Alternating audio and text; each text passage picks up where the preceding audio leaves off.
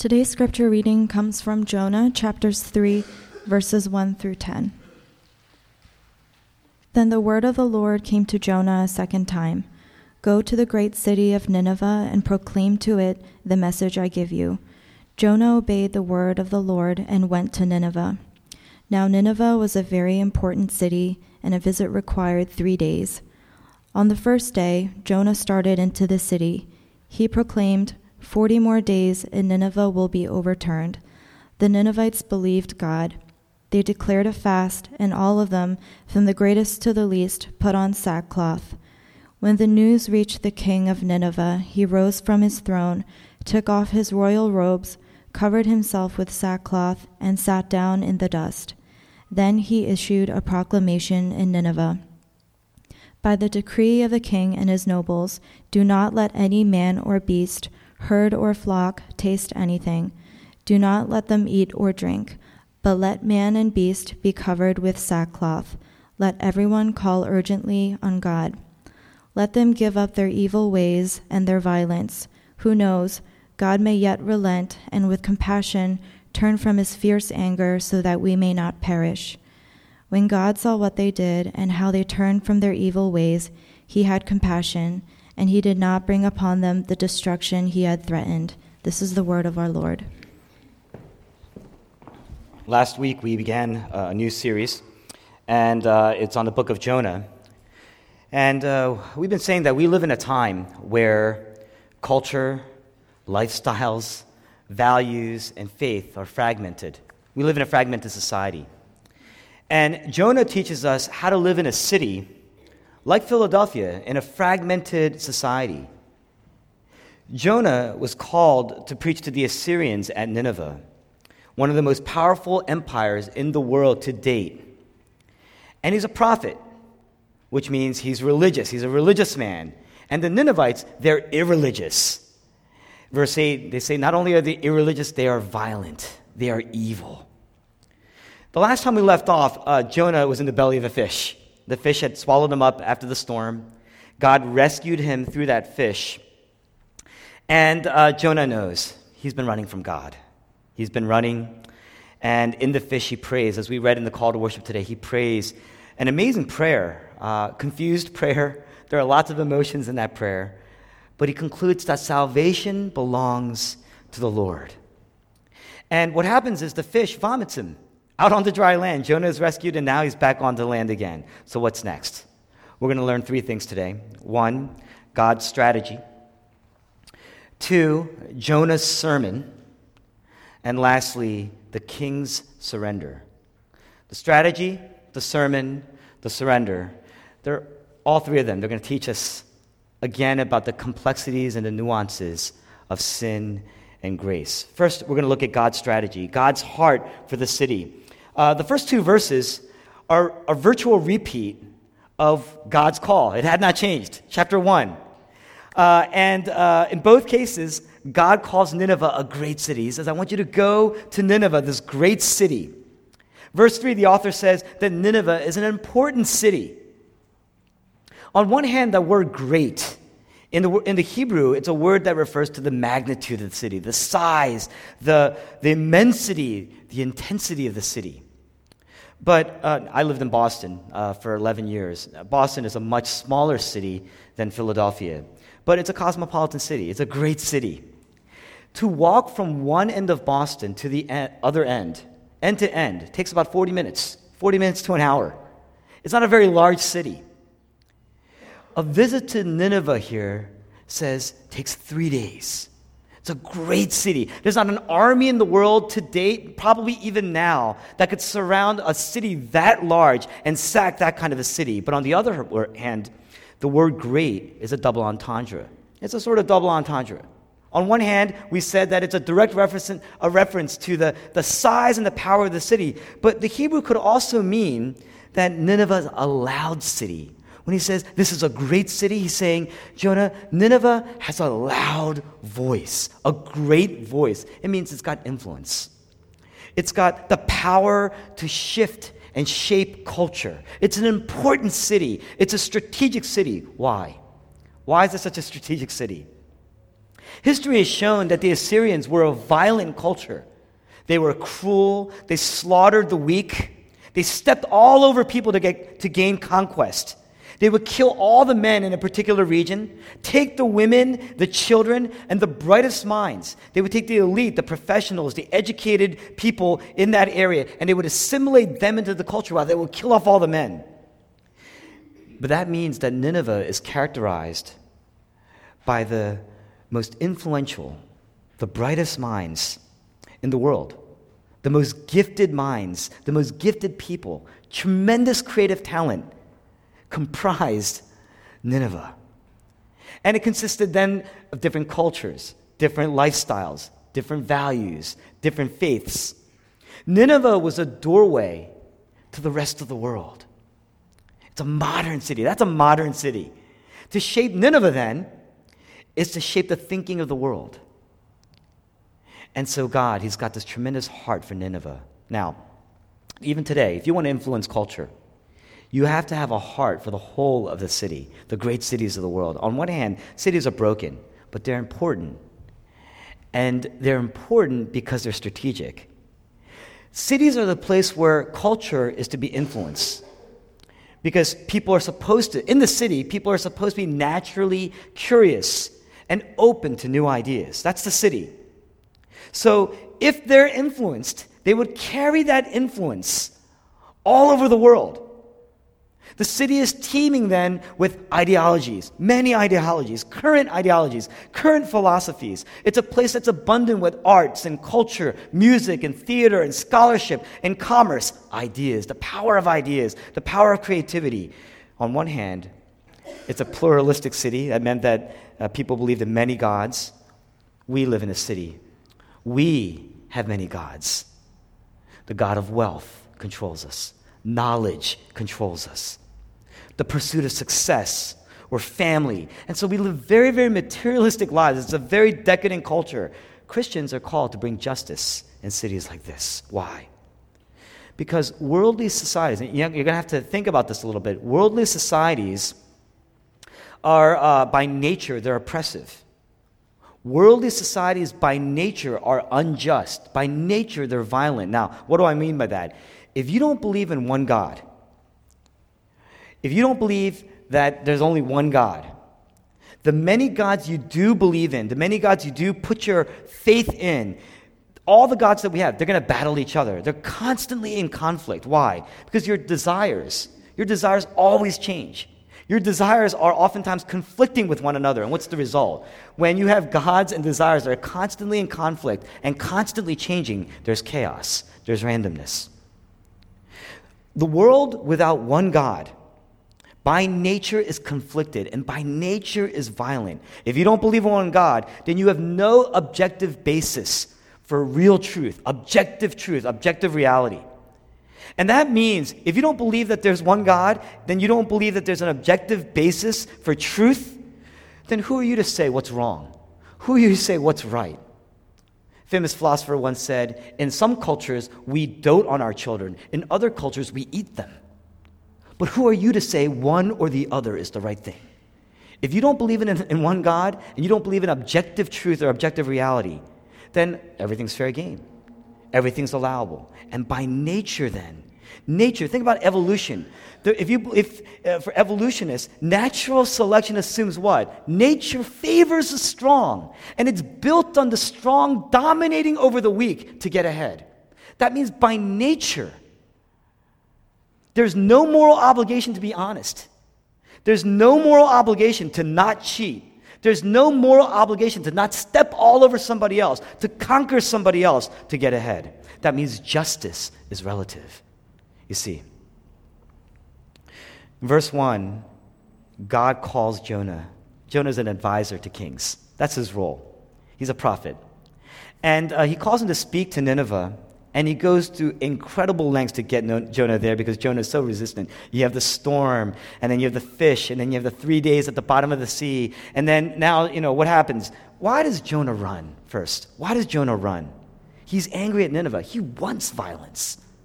Jonah's he's a prophet. He's a man called to God's peace in a city, and yet he wants violence. He wants these Ninevites to get exactly what they deserve. And this passage, it shows us that we oftentimes look at people in the city, the irreligious, maybe even the irreligious in this room. We often look at people in the city the way Jonah looks at them. We look at people with different lifestyles than we have, different values than the ones that we hold, and we turn our nose away from them. We turn our nose away from them, but God doesn't do that. Not God. God has tremendous compassion for the city.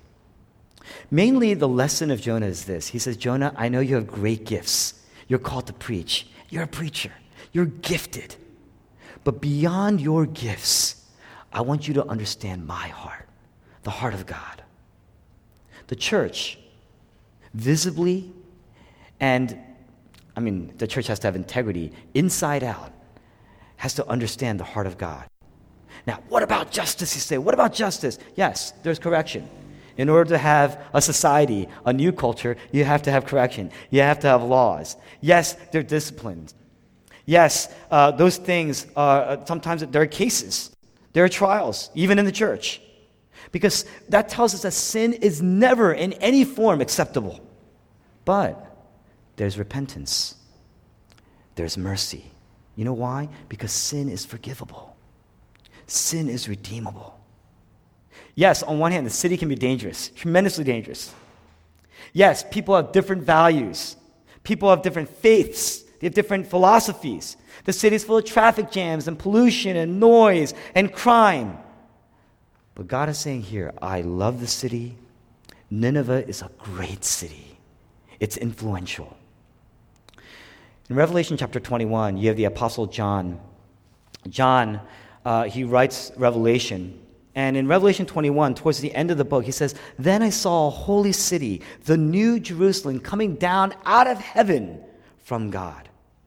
All of the religions begin with the garden, paradise, and then there's a fall, a brokenness, and all of life afterwards, thereafter, is about a return back to restoring the garden, paradise. But not in the Bible. You don't see that in the Bible. In Revelation 21, you begin, well, first of all, in Genesis, you start with a garden, paradise. But in Revelation 21, you see a city. God gives us a city. And that means, we can go into the theology of the city. That means that, number one, everything you do has value, intrinsic value. What is a city? A city is where people work, where people create, build things. That's what we're going to be doing in heaven. That's what heaven is. God has a tremendous heart for the city. Metro has been planted in the city for one reason. Because we believe that in the city, as hard as it is, as difficult it is to find parking, as hard as it is to survive in a city, as hard as it is to get to Metro at times, no matter where you are, if you don't embrace the city, if we're not planted here and planting churches in the city, you will never influence the city. You will never influence the culture of the city. As bright as you are, as creative as you are, that's God telling you, you're very creative, but beyond your gifts, I want you to understand my heart. That's what he's saying. Because we can influence various cultures in the city as we are. Then you shape the city as a whole. And when you shape the city, you shape the world. That's God's strategy. Second, we see Jonah's sermon. Jonah, he's driven by anger. Jonah's driven by racial, cultural bias, religious bias. He hates Nineveh. History has been littered with violence and wars and fighting. Why? Because of race. We see that today. Because of culture. We see that today. Because of religion. We see that today. This is an age-old story. Jonah despises the Assyrians because of what? They are evil. They are cruel. They are wicked. How could you possibly, as a loving God, allow this kind of suffering? We ask that question, right? How can you possibly allow suffering and save them? How can you do that? He enters the city. Now, imagine, when he enters the city, imagine a Jew being called to preach to the Nazis in Berlin in the 1940s. That's Jonah. Jonah's going there. He's running from God because he didn't want to do that. He's running from God. That's absurd. Why would you call me to do that? So he runs from God, then he rides a hurricane, then he falls into the belly of a fish. 3 days, now he's, expelled, covered in vomit, tired. He's been in the belly of a fish, bottom of the sea for 3 days. He's walking now. So he's tired. He's walking through Nineveh. A visit requires 3 days, right? Nineveh is modern-day Iraq. Iraq is very, very hot. So you get a sense of where Jonah is. And he walks into the city, and he can't stand these Ninevites. And so what does he say? He musters up as much theological knowledge that he can gather together at that moment in time. And what does he say? 40 more days, and this city will be overturned. That's what he says. That's what he preaches. He walks into the city on the first day. He sees the wickedness. It's explicit because there are no gods and there are many gods here. He sees the sex and the greed and the violence and the idols. He's disgusted and he's resentful and he's angry. He's angry at the Assyrians and he's resentful toward God, and he says, 40 more days and this will all be over. That's what he says. Now, who is Jonah? Jonah is a man of God. Jonah is a prophet. On one hand, God called him to preach judgment. But on the other hand, Jonah knows God's heart. He knows. Later on in the book, we're going to get to this next week, he says, I know you. You're compassionate. You're gracious. You're slow to anger and abounding in love. It's why the prophets, knowing that, they always preach judgment on one hand, but no matter how far their people have fallen, they always preach that there is an opportunity to be redeemed because God's love is always binding. But not Jonah. You don't see that in his sermon. Very short sermon. 40 days, and this city will be overturned. In other words, I can't wait. What he's saying is, I can't wait. You guys are all laughing and partying and having a great time right now, but I can't wait because in 40 days, I'm going to get rid of all of the violence. I'm going to get rid of all the crime. I'm going to get rid of the cruelty. I'm going to get rid of the injustice. And so you better give it up. And they do. And they do. Think about what every mayor, what every president, what every prophet could only dream of in their term. Jonah should be celebrating. The next chapter should be, and there was a great, parade. And Jonah is doing cartwheels. And everybody's celebrating because they have all returned to the Lord. But no, he wants judgment. Jonah wants the judgment. He wants the violence. In a sense, the violence of the Assyrians passed into Jonah because of his inability to love and show compassion and forgive. And so that violence has passed into him, and that's sin. Sin is deep. Sin is deep. Sin is hidden. And sin, like a seed, when it's planted in there, what happens is it just grows. It just grows, and it gets stronger and stronger. It's hidden, and think about this. This is the irony. It's hidden not because Jonah is so visibly bad. Jonah's a prophet. Jonah preached a sermon. On the outside, Jonah obeyed. I mean, he was reluctant in the beginning, right? But when that second opportunity came, he obeyed. He walked into the city. He started preaching. He did what God has called him to do. Jonah's sin is devastating, not because Jonah's so visibly bad, but because of his goodness, because of his obedience, because he's so good, because of his knowledge of God. You get that? What does this teach us about sin? One, it teaches us quick things. One, sin gives us a short-term memory. You forget about God's mercy. What sin does is it mutes the extent of God's mercy in your life. God is doing 10,000 things right now for your good out of his grace and his mercy. And what sin does is it mutes it. It represses it. The fact that you've been rescued by God, that's a miracle. The belly of the fish expelling Jonah, that's a miracle. Jonah was supposed to die. It's rescue. And yet such a short-term memory. Number two, sin is not about committing acts.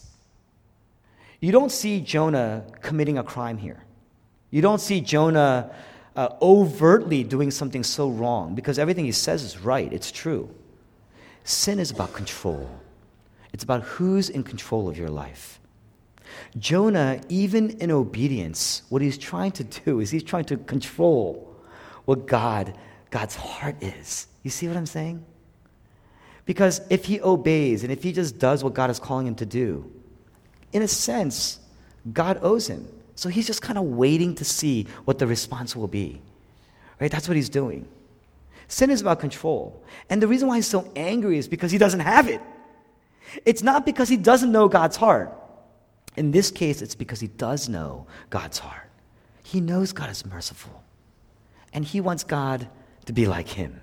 We all want that. When you've been wronged, when you've been hurt, we're like that. I'm going to explain a little further in a second. The last thing is sin always justifies. If you look at Jonah, he's so over the top, and yet he's so unrelenting. And the reason why is because he feels justified. They are evil, I am obedient. I preach a message, they will fail, they will die. It's for him, very, very logical. Because he obeyed, because he has such short-term memory, because he knows, in a sense, God's heart, he can't reconcile. Jonah's having a tough time reconciling God's mercy and yet God's call to preach judgment because of his anger. He says, they're so evil. And so I have a right to be angry. And later on he says that. I do have a right to be angry. He justifies it. Now, look at how people view others in the city. It's really just another way of saying, look at how we look at one another. People who don't agree with our lifestyles, people who may not live the way we would want them to live. Some of us, we exploit the city. Some of us, we're like the Assyrians. The city is a source of power, a source of gifting, a source of wealth, status, satisfaction. And so, like the Assyrians, we're there, and we're just there for the conquest. That's what we're doing. But on the other hand, some of us, we're the opposite. We avoid the city. All costs. Not just this past weekend. We avoid the city. We despise the city because it's full of people who don't agree with us. It's full of liberal people who have terrible lifestyles and they deserve judgment. And so we hate the city because it's dangerous, and we hate it because it's dirty, and we hate it because it's a bad influence. On the one hand, it's easy to look at the irreligious and say, look at those people. They have no morals. They're selfish people, and they live very selfishly. And as a result, we said that when you live that way, you become a violent culture because it's all about getting ahead, and it's all about building at the cost of other people. But what we often omit or forget, short-term memory, the religious are selfish. The religious are violent. Not because you don't have morals. It's because you do have morals. Not because you're not good. It's because you're so good. You commit murder. Think about this. What do I mean by that? Every time you refuse to forgive somebody, every time you turn and look at somebody who lives a life that doesn't agree with yours, and you turn your nose away from them. Every time you sit with somebody, it could be a mentor, it could be a mentee, somebody who's a peer. You can sit with these people, and every time you gossip, every time you tell them, maybe even a distortion, you're augmenting a bad quality of another person. It's not necessarily untrue, but you do that, we do that. And we do that because we're trying to embellish their character to prove our point. That's what we do. Every time you do that, number one, you're lying. But what you're really doing is you're murdering their reputation. You're being violent. You're destroying them. They have no defense. Every time you damage the reputation of your neighbor, every time you dishonor somebody who should be honored, you're murdering them. That's what we're doing. The moment you say, I can't believe they did that, what are you doing? You're placing your goodness. It doesn't matter how moral or immoral. We've all said that at some point in our lives. Every single time you say, I can't believe that person did that, you're placing your goodness above their goodness. Not because you're overtly evil. You could be right. But because of your overt goodness. Friends, this is the heart of racism. At the core of it, this is the heart of racism. This is the heart of snobbiness. This is the heart of jealousy. This is the heart of making comparisons about one another. Some of us, we're like the Assyrians, we said. Our self-worth is built in our career or our wealth, our credentials, our relationships, building. having children. That's the Assyrians. It's why you have to be better than the next person. Why? Because your self-worth, when you're building something for yourself like that, you're building a sense of worth for yourself, and it depends on you being better. So what do you have to do? Even if it comes to stepping over somebody to get ahead, you'll do it. It makes us a violent people. But other people, we find our worth in our goodness. You've grown up, you're always the good person. You're always the guy who good head on his shoulders. You're the person with a good reputation. You know what you're saying? I got to maintain that, and it's got to be better than that person. Now, we don't say that overtly, right? We say that, we think that, we believe that. The moment you say, I'm okay, the moment you say, I've lived a decent life, the moment you say, I'm looked upon pretty well, what you're saying is you're comparing yourself to other people and you're saying, I'm better. That makes you a violent person. You're stepping over another person to get ahead. And when things don't go our way, what do? We tend to gossip, we get jealous, we get covetous, envious, violence. Jonah, he didn't want them to be forgiven. He couldn't stand the idea that God would have compassion on these people. Has he forgotten the storm? Has he forgotten the sea? Uncontrollable life? Has he forgotten the fish? And here's the point. Why is Jonah so angry? It's because he's a leader. It's because he's a leader. It's because he obeyed. Religion said this, if I obey, therefore I'm accepted by God. When you think like that, you forget the fish. You forget about where you're from. You forget the fish. That could have been yesterday. You forget the fish. You forget your rescue. You forget that you've been saved, not on the basis of your merits or your record, but on the basis of Jesus' merit and Jesus' record. You are a sinner saved by sheer grace alone, but you forget, short-term memory. And when you forget, it's easy then to look at other people. You've just been rescued.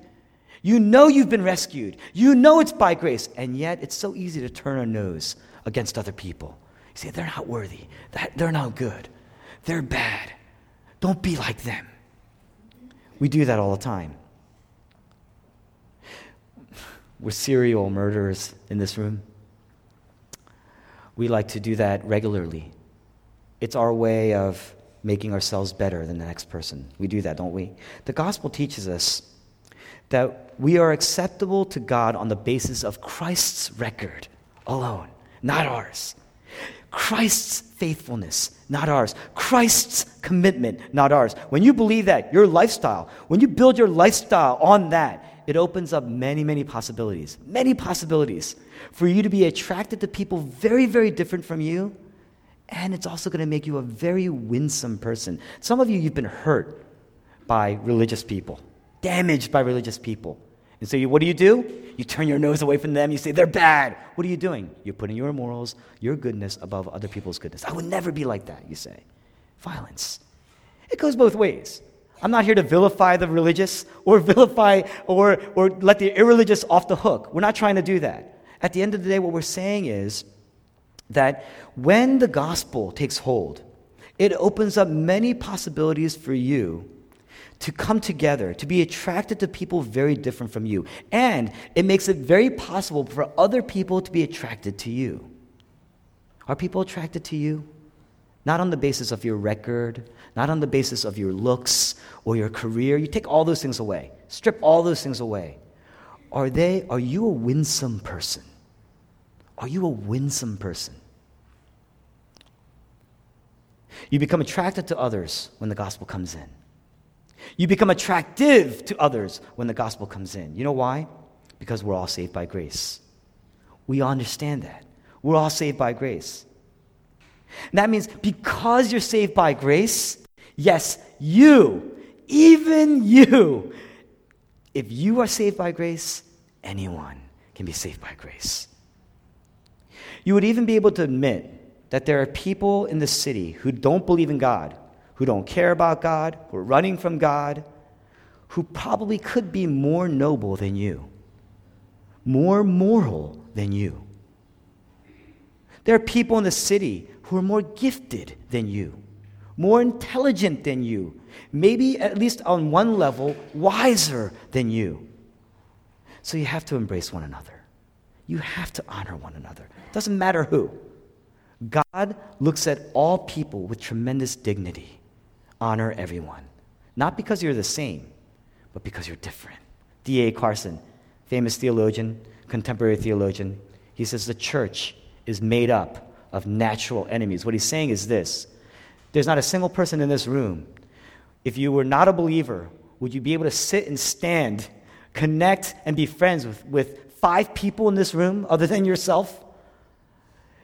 We're here, almost God. That's why you know it's a God thing. God has called us here together. Some of you, you've been scarred because of your life in the city. You've had failed relationships, failed careers, failed decisions, maybe just sheer transitions in life. And you're thinking, I'm exhausted. I don't have it in me to invest in other people anymore. I got nothing left in me. You got to stop being so dramatic. You got to stop being so dramatic. You're running from God. Do you know that?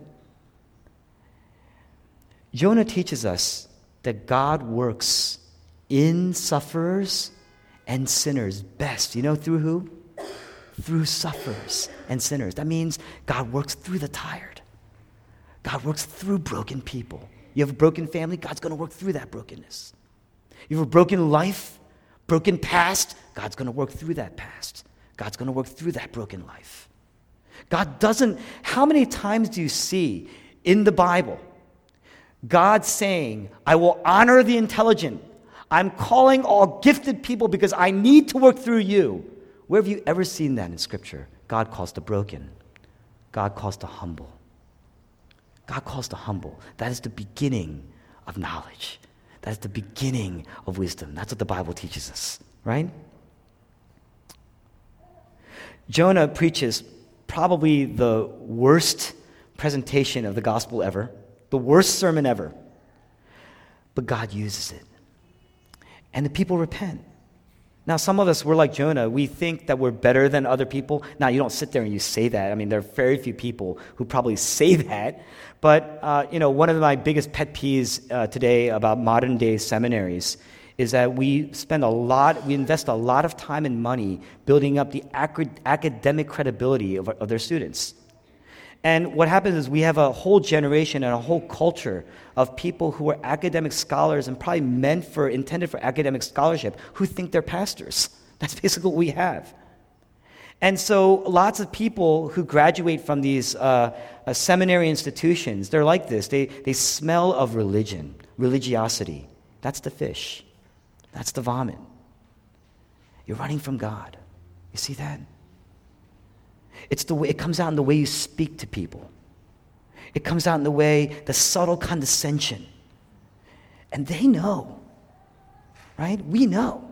You know when you're being condescended on. You know when somebody is speaking down to you, right? Because they have something that you don't have, or they think they have something you don't have. On one hand, if you think about it, the wicked person in this narrative is the king. He's the evil one in this narrative. But the moment he hears, what happens? He sees his own sin in an instant. Terrible sermon, the worst sermon ever. But he's moved. He's just broken by it. It's the religious person who can't forgive. What does Jonah teach? The book of Jonah teaches everybody here needs the gospel all the time. That's the lesson of the gospel. I mean, that's the lesson of the book of Jonah. That's a lesson of the gospel too. We all need it all the time. In fact, it's oftentimes more difficult for people who are religious to get it. You know why? Because we assume we already have it.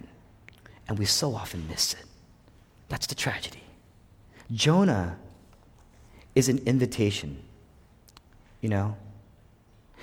Because if God can use an angry, spiteful, sorry person like Jonah, he's just messed up, vomit and hasn't showered in days, and he's tired, and he's in the humidity and the heat. It's a picture of us. That's what it is. And if God can speak through that, he can speak through anyone. He can speak through you. You think your life is broken? No one's more broken than Jonah. You think you're proud and arrogant? No one's more proud and arrogant than Jonah. You think you're unloving and spiteful and unforgiving? No one is more unloving and spiteful and unforgiving than Jonah. We don't really know who wrote the book of Jonah. But if you ask me, it had to be Jonah. It had to be Jonah, or at least somebody that Jonah spoke to. You know why? Because who else was there when Jonah heard the call twice? Who else was there to hear Jonah's prayer in the fish? You think the fish wrote this story? Right? It had to have been Jonah. Who else was there to hear Jonah's sermon? You see what I'm saying? It had to have been Jonah. This is not a book to teach us, don't be like Jonah. Jonah's writing the book to say, don't be like the way I was. I was foolish. I didn't understand God's grace, but I do, you see. This is a personal testimony. It's almost a personal testimony of repentance. He's saying, look at me. Laugh with me about me. Have you been healed in that way? What did Jonah learn? He learned surrender. That's our last point. He learned surrender. Look at the king, verses 5 to 6. If you look at the king here, perhaps one of the worst sermons ever. Probably the worst sermon ever. Probably one of the greatest sermon responses ever. The people hear this and they put on sackcloth and they're in fasting. They're in a panic. And it's such a stir that the word goes all the way up and reaches the king. And what's the king's response? This is the most powerful king in history to date. He arises, disrobes, puts on sackcloth, sits in ashes. What's going on? That's a picture. It's a metaphorical picture of repentance. The robe, when he disrobes, what he's saying is, I'm taking off my authority. I'm taking off my power. I'm giving up my wealth. The king is giving up his control and his rights and his identity. What defines him? When we repent, that's what we're doing. So we learned about the nuances of sin, those three things. What is repentance? You're saying, I'm giving up. I'm giving up my rights. I'm giving up control. That's how it starts. This is a picture. You need to do that. The sackcloth, what he's saying is when you put on sackcloth, that meant that there was disaster. Calamity, national ruin. In other words, the king, he's saying, I have no control over this. This is beyond me. I'm humbled. And so he puts on sackcloth. I'm poor. I'm humble. This is a wave of repentance because the entire city put on sackcloth. The ashes, you know what ashes are? You see ashes in death, especially in ancient times. So to put on ashes is to say what? I'm unclean and I'm as good as dead. So here's this king saying, I surrender, I relinquish everything. I have no control. I relinquish all. I'm broken and I'm humbled. I'm as good as dead. This is the most powerful person in the world today. And he's saying, I'm as good as dead. What Scripture is teaching about here in terms of repentance is it begins. This is just the beginning of repentance, friends. It begins with a profound recognition of your sin. Psalm 51, verse 4. David, after his life just explodes, just blows up because of his great, grievous sin, he says this. This is his prayer in Psalm 51, verse 4. Against you, you only have I sinned and done what is evil in your sight. The ashes is upward brokenness. I'm consumed. I'm smoke. The robe is inward brokenness. I have no covering. I have nothing to shield me anymore. I have no mediator. I have no identity. That which I can say justifies me. The sackcloth, that's outward. He's saying, I am in disaster. I am ruined. The king, he's surrendering. The king is humbled. He's sitting in the ashes. He came down. It says he came down. He's surrendering. What he's saying is, I'm letting go. It's that desire to conquer and conquer and conquer. And now I'm conquered. It's that desire to ruin and ruin and ruin. And now I'm ruined. It's that desire to just violence. Strong over the weak, strong over the weak, strong over the weak. I've met the strongest person in the world. And now I'm the weak one. That's what he's saying. Have you ever done that? Have you ever come to God knowing? If you come to God and just know who he is, look at the power of God. Look at the remarkable, all just binding power of God. Look at who he is in his, we sang majesty. Crown him. Do you see him? The king says, I've stepped on people all my life. Now I'm coming down. You know, when you come down, you know what that means? You're going to get stepped on. I'm surrendering to violence. This is the beginning of repentance. He's saying, this is me. I need to reorder my life. The church is a visible representation of surrender, repentance. Martin Luther, great theologian, he says all of life is what? Knowledge? All of life is studying the Bible? All of life is worship? All of life is repentance, he says. All of life. You want to grow spiritually? If you feel like you've been lagging spiritually, if you feel like you've been downtrodden spiritually, why am I not getting out of this? I try. It's because you're trying. Repentance is, I'm helpless. It's coming to God in faith, saying, I'm helpless, and I'm coming to you. This is it. The king is saying, I've pursued power at all costs, at the cost of others, and now I'm in the face of true power. I've brought destruction, and now I'm in the face of real ruin. My life is disordered. I am completely destroyed. And yet, he still didn't fully get it. Verse 8 and 9, he says, who knows? Who knows? God may withdraw his anger. God may relent. He's not really sure. In fact, the word he uses for God is the word Elohim. It's a very generic term for God. He doesn't know God personally. And so he's still kind of unsure where he stands. But what we do see is what brought him down. What began the process? It was a sign. It was the miracle of a man who lay in the belly of the sea, Sheol, for 3 days, in the depths for 3 days. And now he's walking, and he's a visible sign of judgment. That's what he saw. A man who literally rose from the dead. That was enough for him. That was the sign. Later on, the Assyrians, they don't really buy in. They turn back to violence. And so we're not really even sure how sincere this was. Eventually, they're overturned. They're destroyed. God fulfills his promise. But here, God holds back. He's patient. Look at the patience of God. God waits. Just a glimpse of repentance. Look at the love of God. Look at his compassion. He says, these powerful people, they think they're so powerful. I'm going to hold back. They think they're so great. I'm going to hold back. Just a glimpse of repentance was enough. It's like the love of a parent. Look at the compassion of God. You want to know how great his love is? You want to know how great his compassion is? You want to know how wide and how long and how high and how deep it is? Centuries later, there was another sign of Jonah, another king.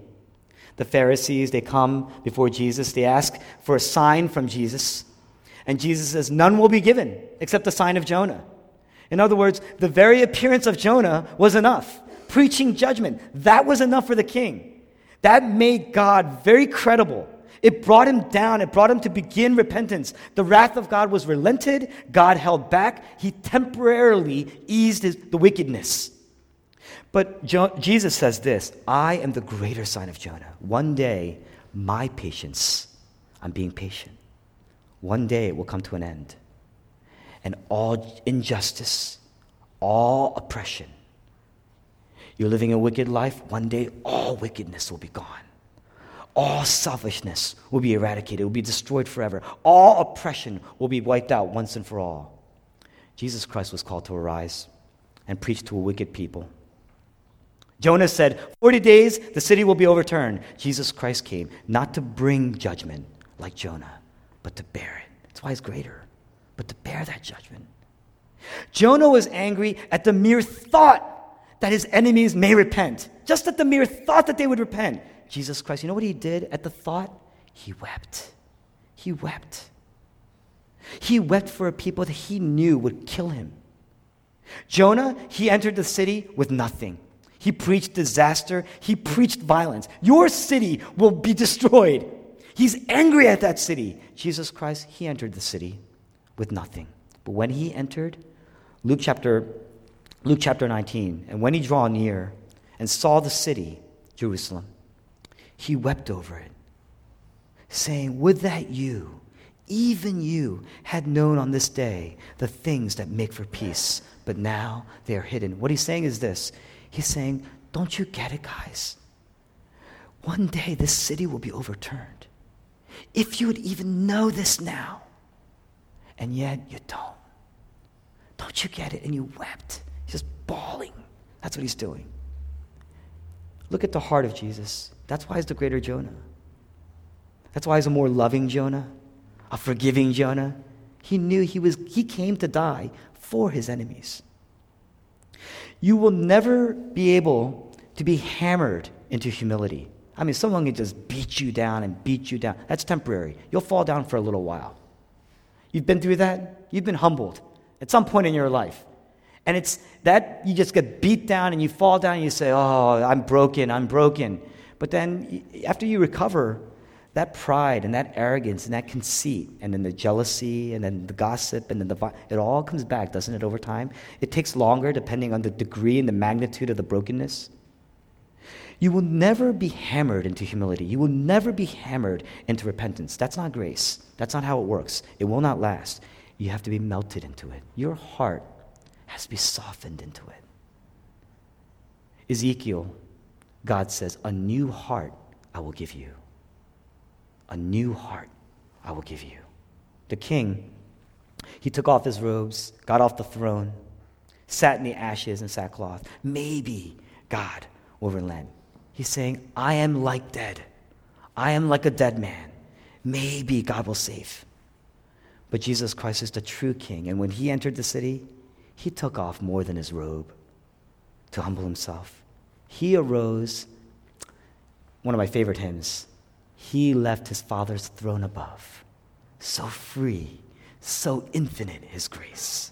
He arose from his throne, surrendered all control, all power, all authority, all wealth, his entire life, knowing he would die. The most powerful king in the world surrenders. And that's going to teach us to surrender.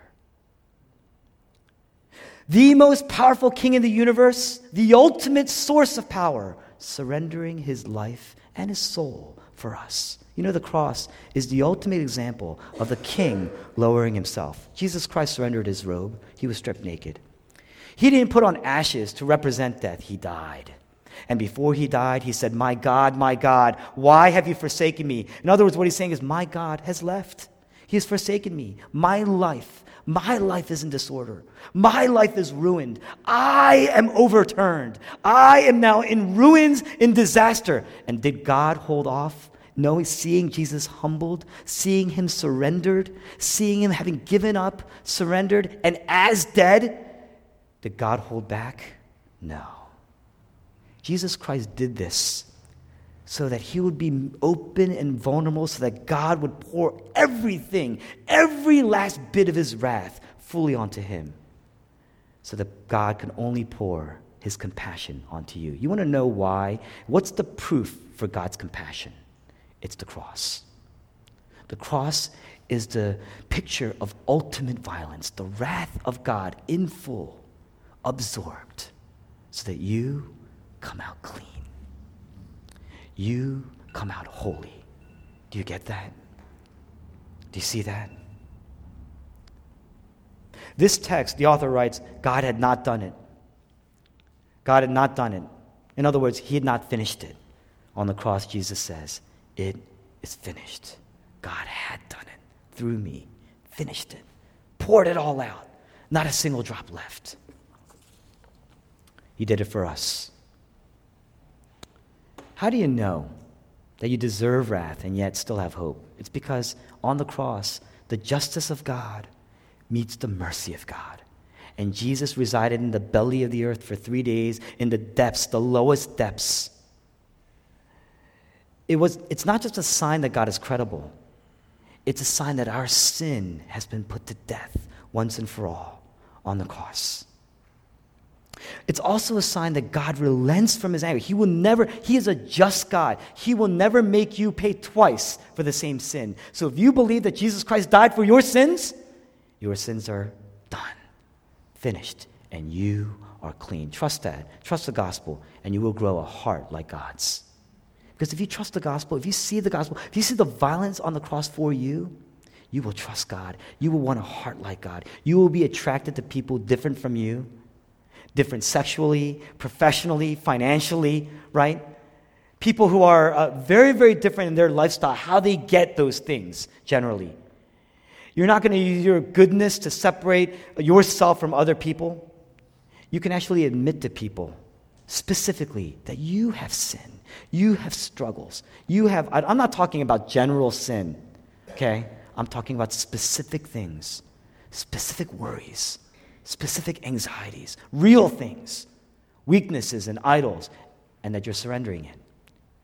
That's what community groups are about. That's what they're supposed to be. Us leading each other to surrender because we can relate to one another because we're all weak, you see. That's the common denominator that we have. We're all sinners. We're all created, we're all sinners, we're all redeemable. Will you plunge your anger and your pride and your sin and your guilt into the grace of God so you will learn to have a repentance that sings, and then you will grow a heart like God, and your bitterness and your anger will die. Will you do that? I'm a pastor. I have to pray that you do that. All right? Let's pray.